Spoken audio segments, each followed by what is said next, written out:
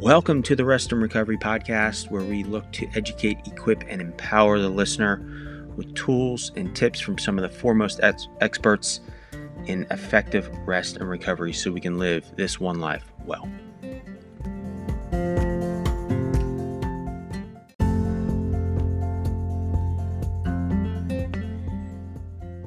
Hey, welcome to episode 56. I speak with Rachel Lett. She's a certified chef, registered nutritionist, and the chief care officer at a new application called Span Health, in which she and her co-founders are on a mission to dialing in and personalizing nutrition. It's something that we can all benefit from, and we dig into her own use of food that aid her recovery from cancer, and how food affects mood, among many other things. And how we get there is really understanding ourselves and how we are affected by food and what it does to us, and just being aware of those things. So we'll dig into that, and check out the app. It's span.health, and you can learn more. Thank you for listening. Remember, be rested, be well. All right, well, with me is Rachel Lett. She's a certified chef, a registered nutritionist, and an expert in gut and metabolic health. She's also the co-founder and chief care officer. I'd like to know what that is at Span Health. So, Rachel, thank you for joining me. No, thank you so much for having me here. I'm really excited to chat with you. Yeah, looking forward to digging into kind of nutrition, and obviously that's your area of experience and expertise. But let's explain what Span is, and we'll get to kind of how it helps on that side. But what is the mission of Span Health? Yeah, so it's Span Health. I guess maybe shall I speak about how it kind of came about and kind of where from ourselves and the co-founders. It's definitely come from a place of passion and our own kind of experiences. So Patrick, the co-founder, he had pre-diabetes, and he restored his health through making dietary and lifestyle changes. And he's an engineer by trade, so he's loves kind of finding the root cause of the issue and data as well. Yeah. And then Patrick, a medical doctor, as well, is really interested in longevity and actually, improving health through other means than medicine. And then myself, I had cancer when I was younger, when I was a child. Oh, wow. And it was Hodgkin's lymphoma. So that's a cancer of the lymphatic system and immune system. And so I was diagnosed when I was 10, and then it relapsed again when I was 12, and then 16. So it was, Hodgkin's lymphoma is typically the best cancer you can get if you're going to get cancer. Yeah. It's the most curable and right. and responds very well to treatment. And I did respond really well to treatment. But obviously it's kept coming back. And so I went through the treatment. That was that. And then left school, and I went to study. I went to culinary school, and really interested in food nutrition. I think from that early age as well, of just feeling, I think, in my gut that there was more to this that meets the eye, and actually trying to use food to restore my health. Even as like a little one, I was really trying to find the answers, and I loved cooking growing up on a farm as well. So I went to cooking school, and then did nutrition after that. And then it was so I last had it when I was 16, and then about 9 years later I had another relapse. So that was a real it was a big kind of shock. And I think at that moment I was older, and I had to study nutrition, and I was in a very lucky space and time where I could stand back and say, actually, you know what, the treatment has been great, it's been effective, but it's not dealing with the issue and getting to the root cause of it. Exactly. So that kind of led me down this trail of just trying to find what was going on and experimenting a lot with different things and reading a lot with, Dr. Natasha Winters, and, really into that space of nutrition, lifestyle, and cancer. Mm-hmm.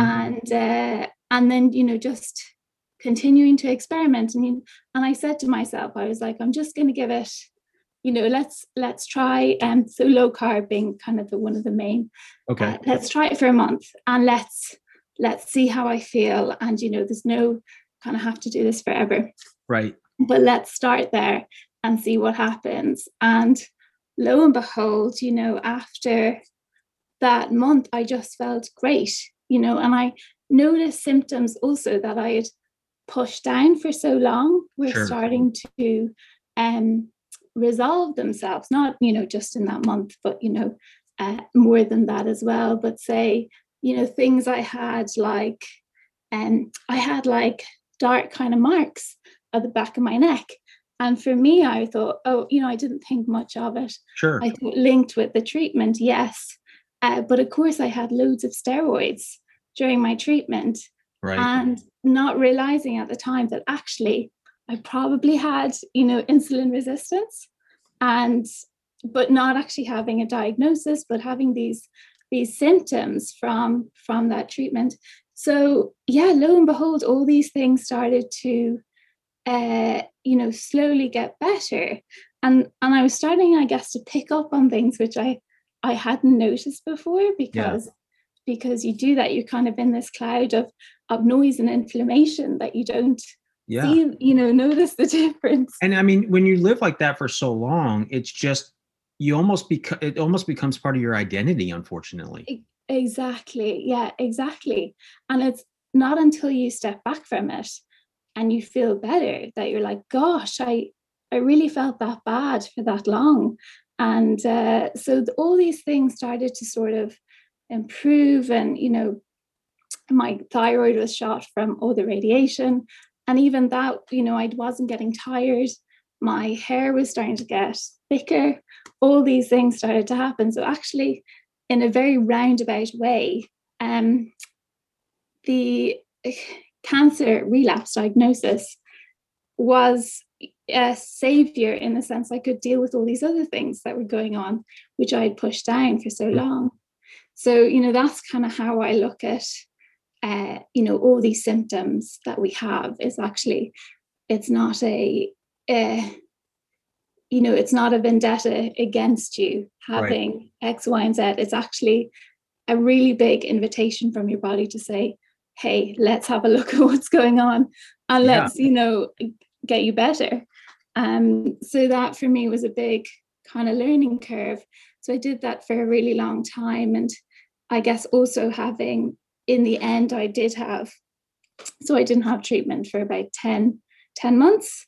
And then I eventually did have treatment, but very, very soft treatment, I guess you could say. Yeah. And they responded super quickly to it, in the sense that they hadn't seen that before, how quickly it just melted away, and was able to actually continue my treatment for much longer than other people could, because I was responding, by doing fasting and low carb, I was protecting my healthy cells through the treatment. So actually I didn't have those side effects like other people do have.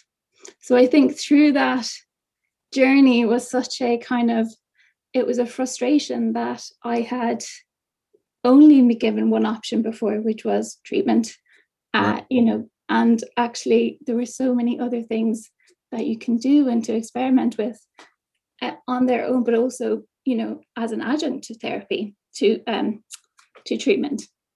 Yeah, so, exactly. Yeah, exactly. Yeah. So it was really, and then I met Patrick and Adam, who had started with SPAN, and they were looking for a nutritionist, and kind of going from there really. And it's what we're leading on to what we're kind of doing now. No, it's an important backstory to understand, both for you and Patrick, and really anyone listening, is like, we all have our own quote unquote backstory, right? Yeah, and exactly. Yeah. We all want that be able to wake up and kind of spring out of the bed in the morning, like, and have that, energy level. Yeah, exactly. Yeah.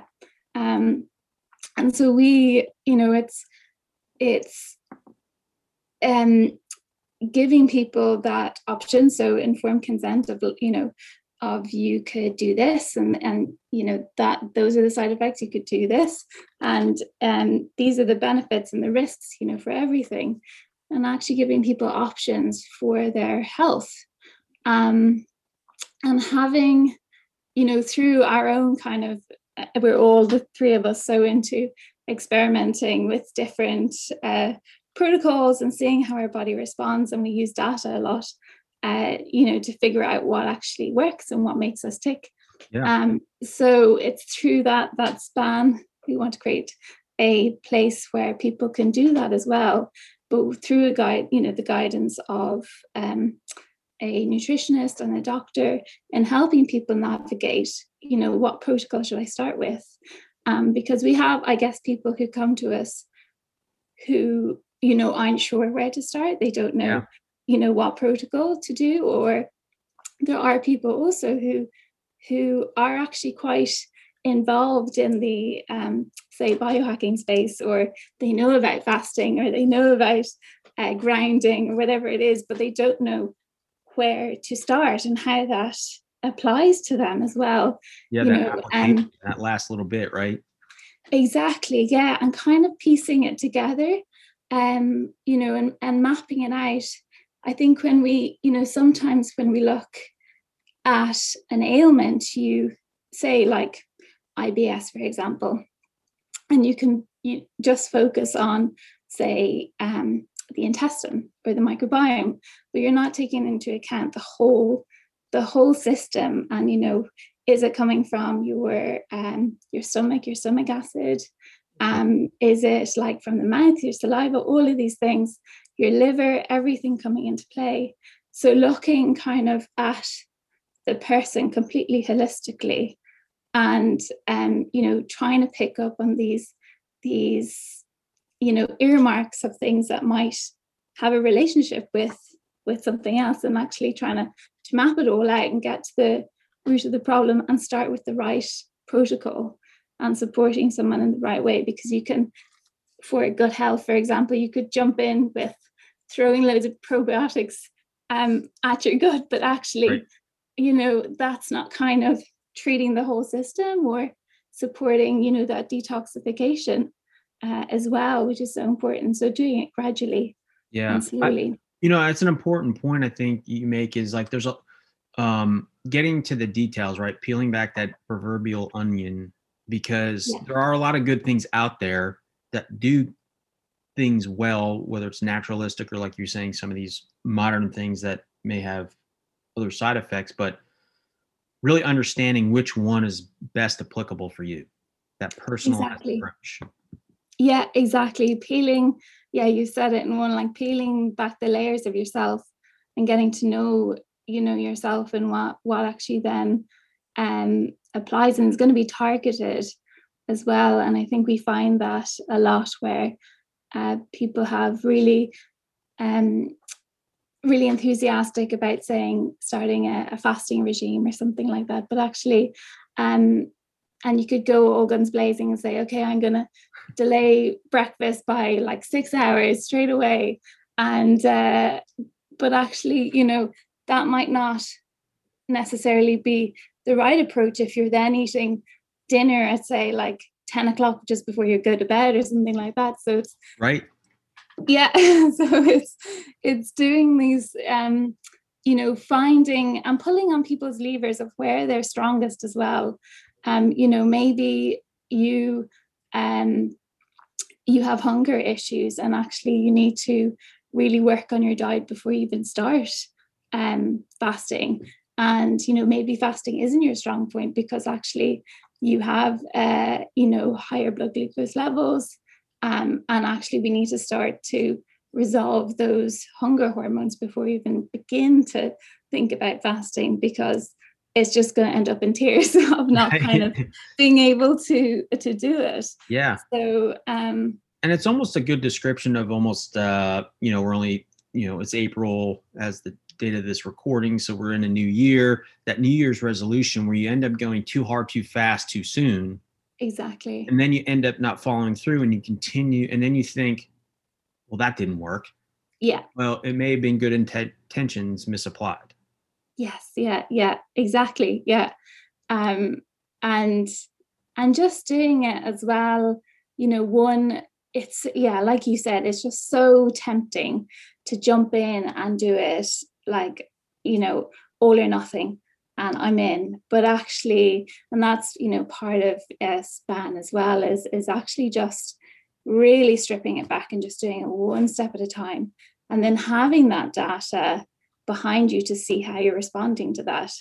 Because otherwise, if you do too many things at one time, it's just far too noisy to know what's actually moving the needle in the right direction, right, and what's working. So how do you enable people from that coaching perspective, right? That I'll call it the human element, but like our mindset around getting into it, because we feel bad, right? And we want to fix, we would love it to happen tomorrow. How do you encourage that patient persistence? Oh, a great question. I think education and knowledge of the processes of how what you're so the knowledge in the physiological process of what's happening on the bigger picture, but also in the smaller picture, in say, okay, this is what we want to do in the long term, but this small experiment, this is what's going to happen now with your physiology to then get to that point. And I think it's helping people understand that they can, because it comes a lot from perfectionism, I think, as well, is wanting to have everything done at one time and have it perfect. So it's also encouraging the individual that let's make this perfect, this one thing, and let's just look at the data as well. And that's the real motivator, I think, as well, is when you see it in black and white, just this tiny thing that you're doing. And then, then you get excited about, okay, what's the next step? But also it makes you want to continue it, which is part of habit stacking as well, isn't it? And just one thing at a time, which is part of the app. So people, we set people on one experiment, and then if it goes well for them, if it makes them feel good, we add that to their habit, or we work on making that a habit, and then we add in another thing. So slowly but surely, just layer in these habits. But I think giving people insights as to what's happening in their own body is really powerful, and helps people, be like, okay, this is, what I'm doing right now. It might seem small, but it is actually helpful. Yeah, and I think you mentioned the knowledge piece. It's understanding the why, like why you feel a particular way. Like it's like this epiphany. I know for me with certain things, we've gone gluten-free over the last 6-7 years, and you kind of mentioned it, not to relate it to your experience, but like how you felt. I realized early on, I started drawing connection to how I felt before when I was eating it. I stopped and then restarted, and you feel that connection again, and now it makes sense. You're like, oh, I felt like this because of, and you see the connection point. Yeah, exactly. Yeah, no, and that was exactly the same for me. Is that reflection on how I felt before, and actually, sometimes people will say like, oh, I had a really or Easter came and I had loads of chocolate, X, Y, and Z, and I was like, what, that's totally fine. And actually the most important thing now is just to listen into your body and how you responded to it, and take note of it, the good and the bad things. And did it move the needle in the right direction? Is it kind of getting you to where you want to be? And kind of really focusing on that. I think how it made you feel is a very kind of natural way for positive and negative reinforcement for that food, and not I guess, putting kind of labels on food as being bad or good, but actually just eating more to what makes you feel great. Yeah, maybe better best, right? Say again? Better best. Yeah, exactly. So yeah, I think, leaning into the positives and what actually makes you feel good. Yeah. And, and again, you speak to some of it where perfectionism, not making things absolutes. Yeah. Where it's like either or, like there may be things that you really enjoy. I'm a certified ice creamaholic. Yeah. But I know how I feel after, so I have had to reduce the amount or when I have it. But at least I understand, hey, I'm not going to feel, or I'm going to feel a certain way afterwards, right? I'm not sluggish or whatever, but don't abstain from it, but maybe reduce it a lot, right? Or have a special moment. Exactly. Limiting it and just again, we use ACT behavior change, which is kind of like, we call it kindness method, which is actually just focusing on, not kind of looking back and beating yourself up about things, but actually, riding the wave in the moment and knowing what's kind of going on when you're eating something. What are the triggers, what are the environmental triggers, and then thinking about your goals and your ambitions in life. And it could be completely non-food related what your ambition is, and just kind of working towards that and actually having that positive outlook to get you to that place. So we're kind of talking around it. Maybe if you would speak a little bit around nutrition and mindset or the mood and the interconnection there. Yeah, absolutely. So gut health, I mean, a big one, which I think you're alluding to. Absolutely. And I think when we gut has such an impact on how we feel every day, and we kind of associate, I think, gut health a lot with conditions like, say, constipation, diarrhea, bloating, all of these things. And what we kind of don't realize is the impact on all these other processes in our body, like inflammation, our appetite as well, and our mind and our mental health, and having the right microbes there, and that then can trigger serotonin from the gut traveling up through the vagus nerve, which is like the super highway communication to our brain, and making us feel brighter and happier. And it's in the same way as well when you think of your mind and how you get that butterfly feeling in your stomach, which I think everyone can kind of relate to. Right. And it's the very same from our gut. And even just as well on a blood sugar balance level as well, with anxiety and, what we eat on a day-to-day basis. And if you have, too much carbohydrates or refined sugar, you can notice sometimes that you get this jitteriness and kind of irritability after you have them. And that has a direct effect on, how you feel. And then also later on in the day and when you go to bed, and your circadian rhythm and your sleep. So it has a huge impact on all these kind of elements of your mood and how you feel. Yeah.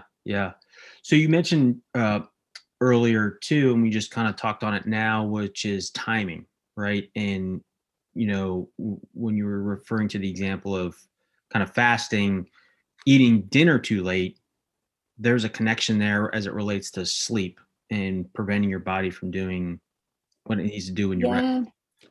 I mean, I think we think a lot more about our brain winding down before bed, and not having blue light and screens, and just having that kind of wind down moment before you go to bed. But the same is for our organs as well, where if we're eating too late at night, it's not giving our organs enough time to wind down, our body enough time to cool down, which then triggers our sleep and our sleep pattern and our hormones to support that. So yeah, so important.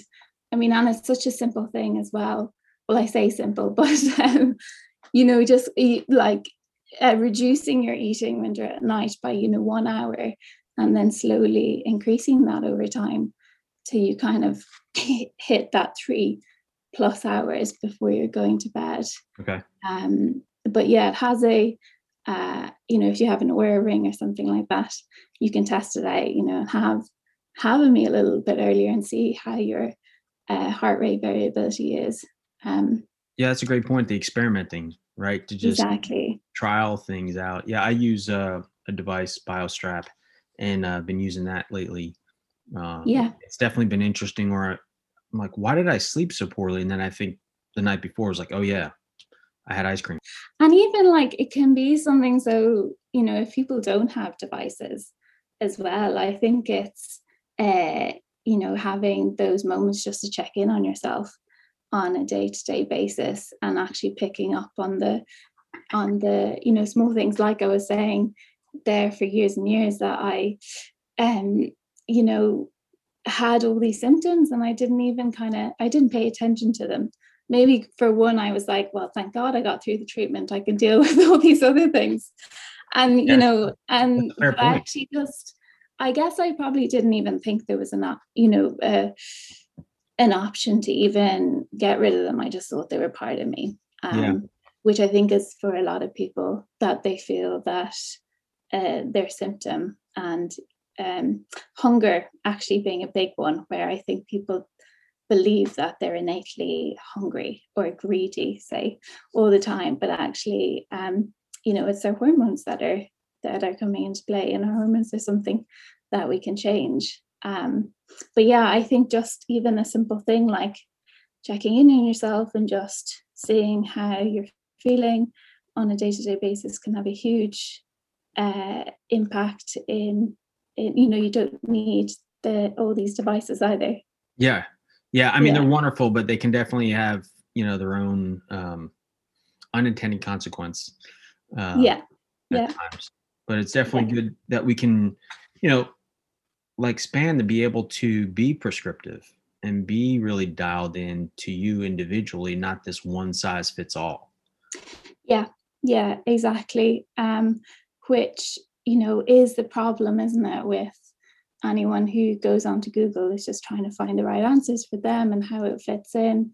And I think also within that health and wellness space, it can have this idea too that it's trying to change you, kind of, in a way. Right. Whereas actually what we're trying to, dieting or whatever it might be, and it's like, a new person, a new you, whereas actually that's not what you want to achieve. You want to just evolve yourself and to be, and optimize in how you're feeling. So I think that's, part of the mindset as well, is saying, we don't want you to be a different person. We want you to be you, but let's help you feel better.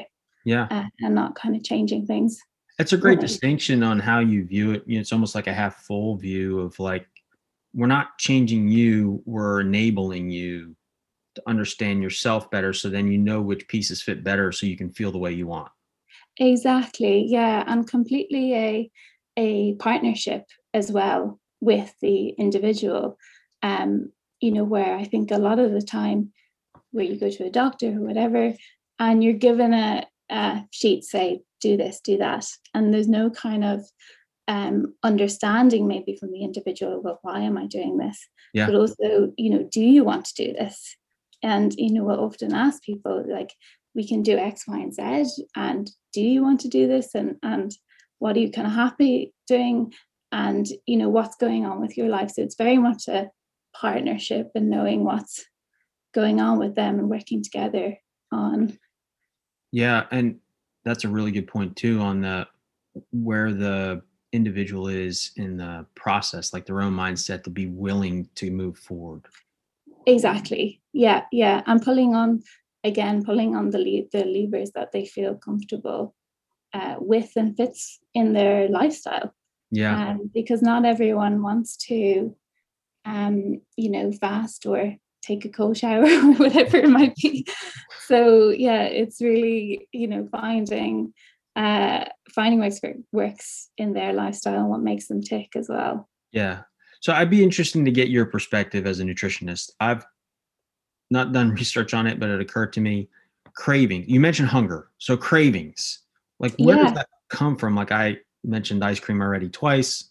Yeah. I have these sweet cravings, or I used to.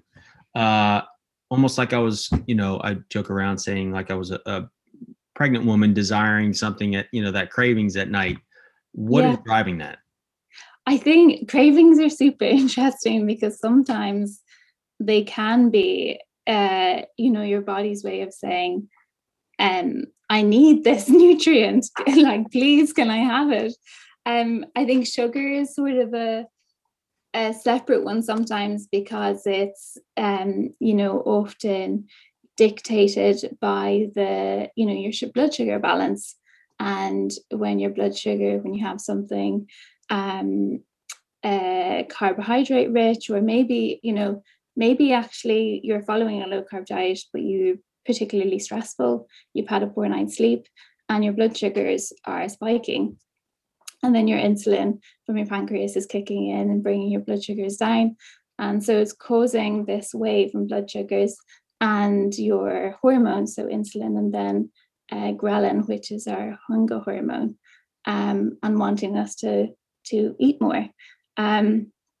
So often kind of, I think sugar cravings do come from that blood sugar kind of roller coaster, which can be from stress and sleep also, which is something that I think people don't think about in, when they are following a very kind of healthy diet, and they're like, I'm doing everything by the book, but I'm still, having hunger or sweet cravings. Like, well, how have you been sleeping, or is there anything stressful happening at the moment? And then there's, other kind of, deficiencies, like chocolate, for example, might be a magnesium deficiency. It's a really rich source of magnesium. If you're chowing down salt and vinegar crisps, maybe your electrolytes are, out of whack as well. So I think it's really interesting to think about these different foods and actually what is in that food and why you may be craving it. That is really interesting. That, it's that the why behind it all. Like, why do I crave a particular thing? And it's, you're basically saying it's a deficiency in your system right then and there. And exactly. Yeah. Chocolate is kind of fitting that, or the ice cream or the chips or whatever. Exactly. Yeah. And the same kind of going as well, I think, too, on the other end of it, if you have a real aversion to a particular food, that can also be, a sign that, something might be up with your digestion. So like fats, for example, and sometimes proteins as well, it makes them feel really, really nauseous, just the thought of it. Having meat, or like especially fatty meat, or avocado or anything like that. So that in itself is, a big kind of marker that, hey, your liver and your bile ducts, they might need some TLC, or your stomach acid if it's protein. So, all these kind of behaviors around food are also, big kind of signs that something might be up with your system. And actually, let's take a closer look at that. Wow. So that circles back for me, the mindset and kind of the psychology, but like understanding things like depression and other mood related elements, that food can have an important factor in that. Yeah, absolutely. Yeah, like depression, B12 is often, a big one, deficiency. So kind of, leaning into these pathways, getting tested, getting your blood results, and seeing seeing what's on there. Now I know if I'm craving chips, I need to drink an electrolyte drink. Yeah. And I need to put down the chocolate. Well, I mean, it might not always be that as well, but I think that's an interesting point of diet changes as well, as people kind of beat themselves up for wanting a certain food and then not allowing themselves to have that certain food. But actually, let's take a look at what that food is. Why are you craving it? It could be like something to do with the texture of the food, and actually you can make simple changes with that food. To say, if it's I'm just thinking the crisps, maybe making then like cheese crisps, which you can do in the oven, just grating cheese and put in the oven and then the crisps up. So it's finding those kind of swaps that actually satisfy your craving but nourishes you and serves your body in the same way. Yeah, that's a great point. That there's ways to navigate this and progress. Again, it's not the either or. It's maybe a progression towards something that would evolve. And it's amazing when you do take it that one step at a time, how members then start to really notice how those foods play into their well-being of when I'm having actually more fats in the morning, I'm feeling so much more energized and full, rather than having that bowl of porridge that I think a lot of people typically think, oh, that's going to really energize me and keep me really full. But for me, if I have a bowl of porridge, I'm going to be hungry like in an hour, and actually I'm not feeling too great, definitely having brain fog. So just kind of really leaning into how you respond to food, because we are all different as well, and some of us can handle more carbs than others. Some of us respond to plant foods better than others, with our gut and fiber and things like that. So just really kind of leaning in and listening is such like a simple thing, but such a key part of it in everyone sort of becoming their own health expert in a way. I'm doing myself out of. You have one body, right? And you need to be the expert in it, or at least advocate, and not. And just exactly. Yeah. Exactly. Yeah.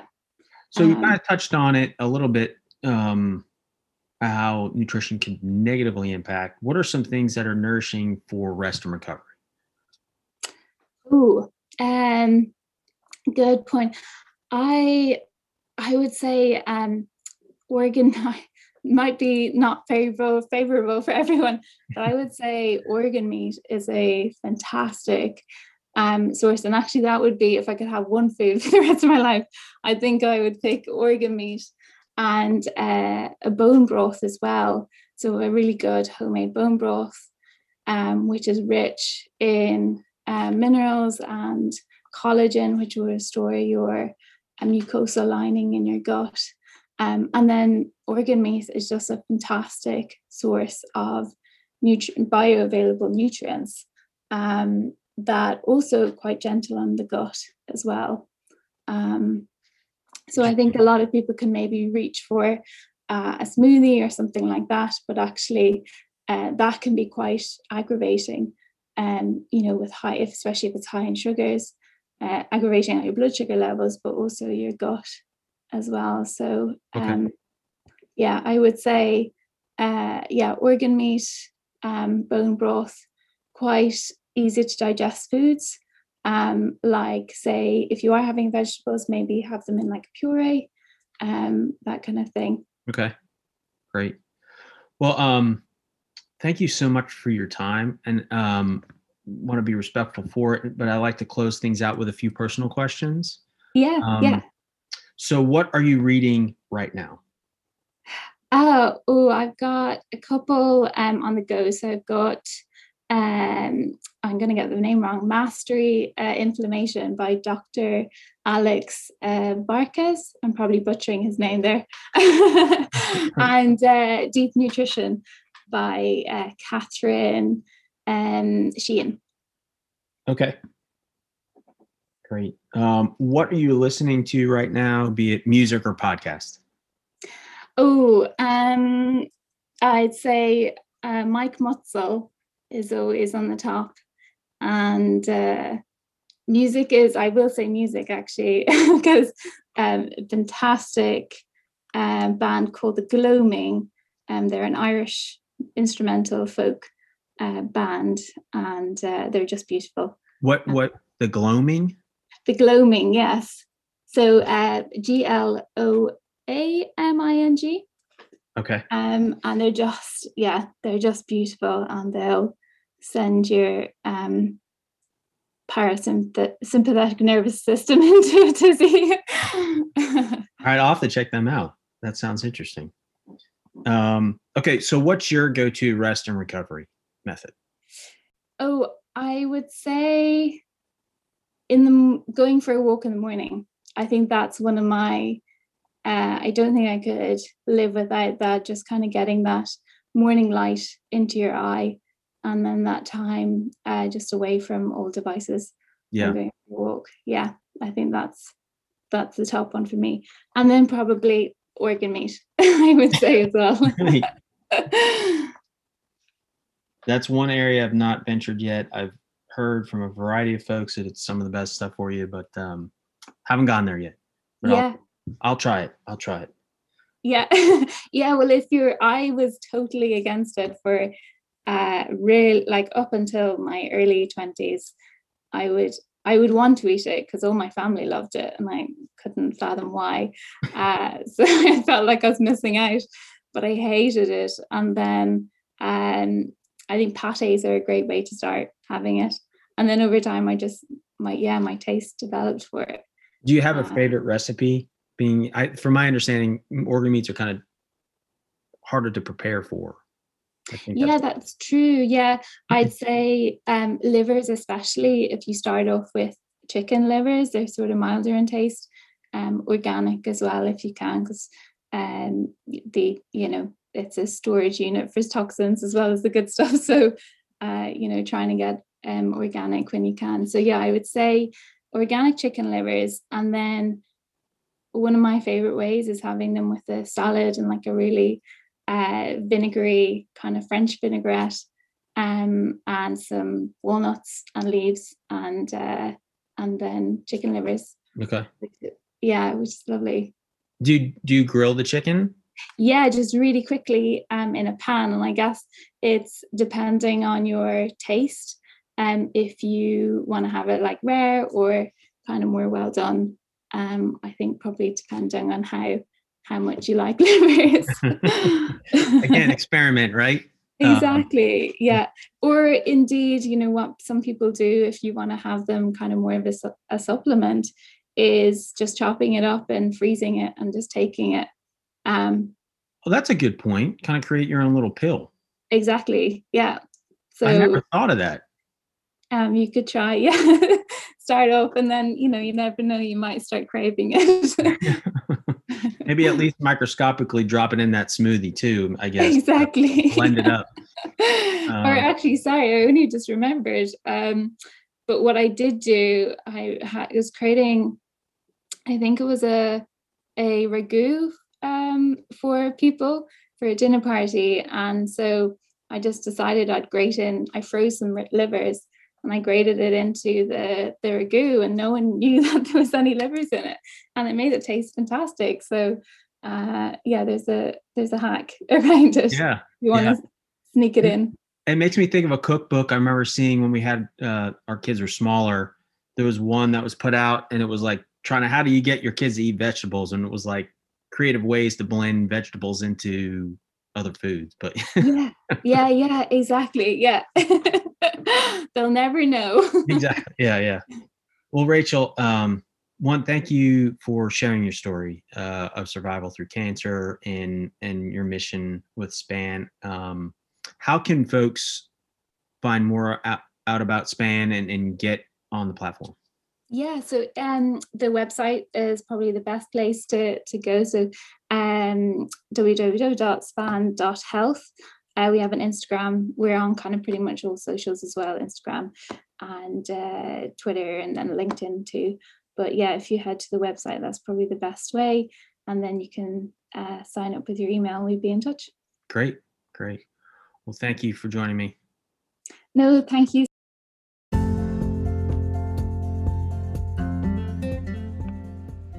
Thank you so much for listening in on my conversation with Rachel. Talked a lot about the impact of nutrition on our wellness and gut health, among other things, and the effect of food on our mood and how that can influence, and especially the cravings piece. That was the most interesting piece for me. Please check out their website at span.health and share this episode far and wide for anyone that needs to hear it. Our mission is to educate, equip, and empower folks with the tools to live this one life well. So the more people get to hear this, the better life we can lead. So thank you so much. Be rested, be well.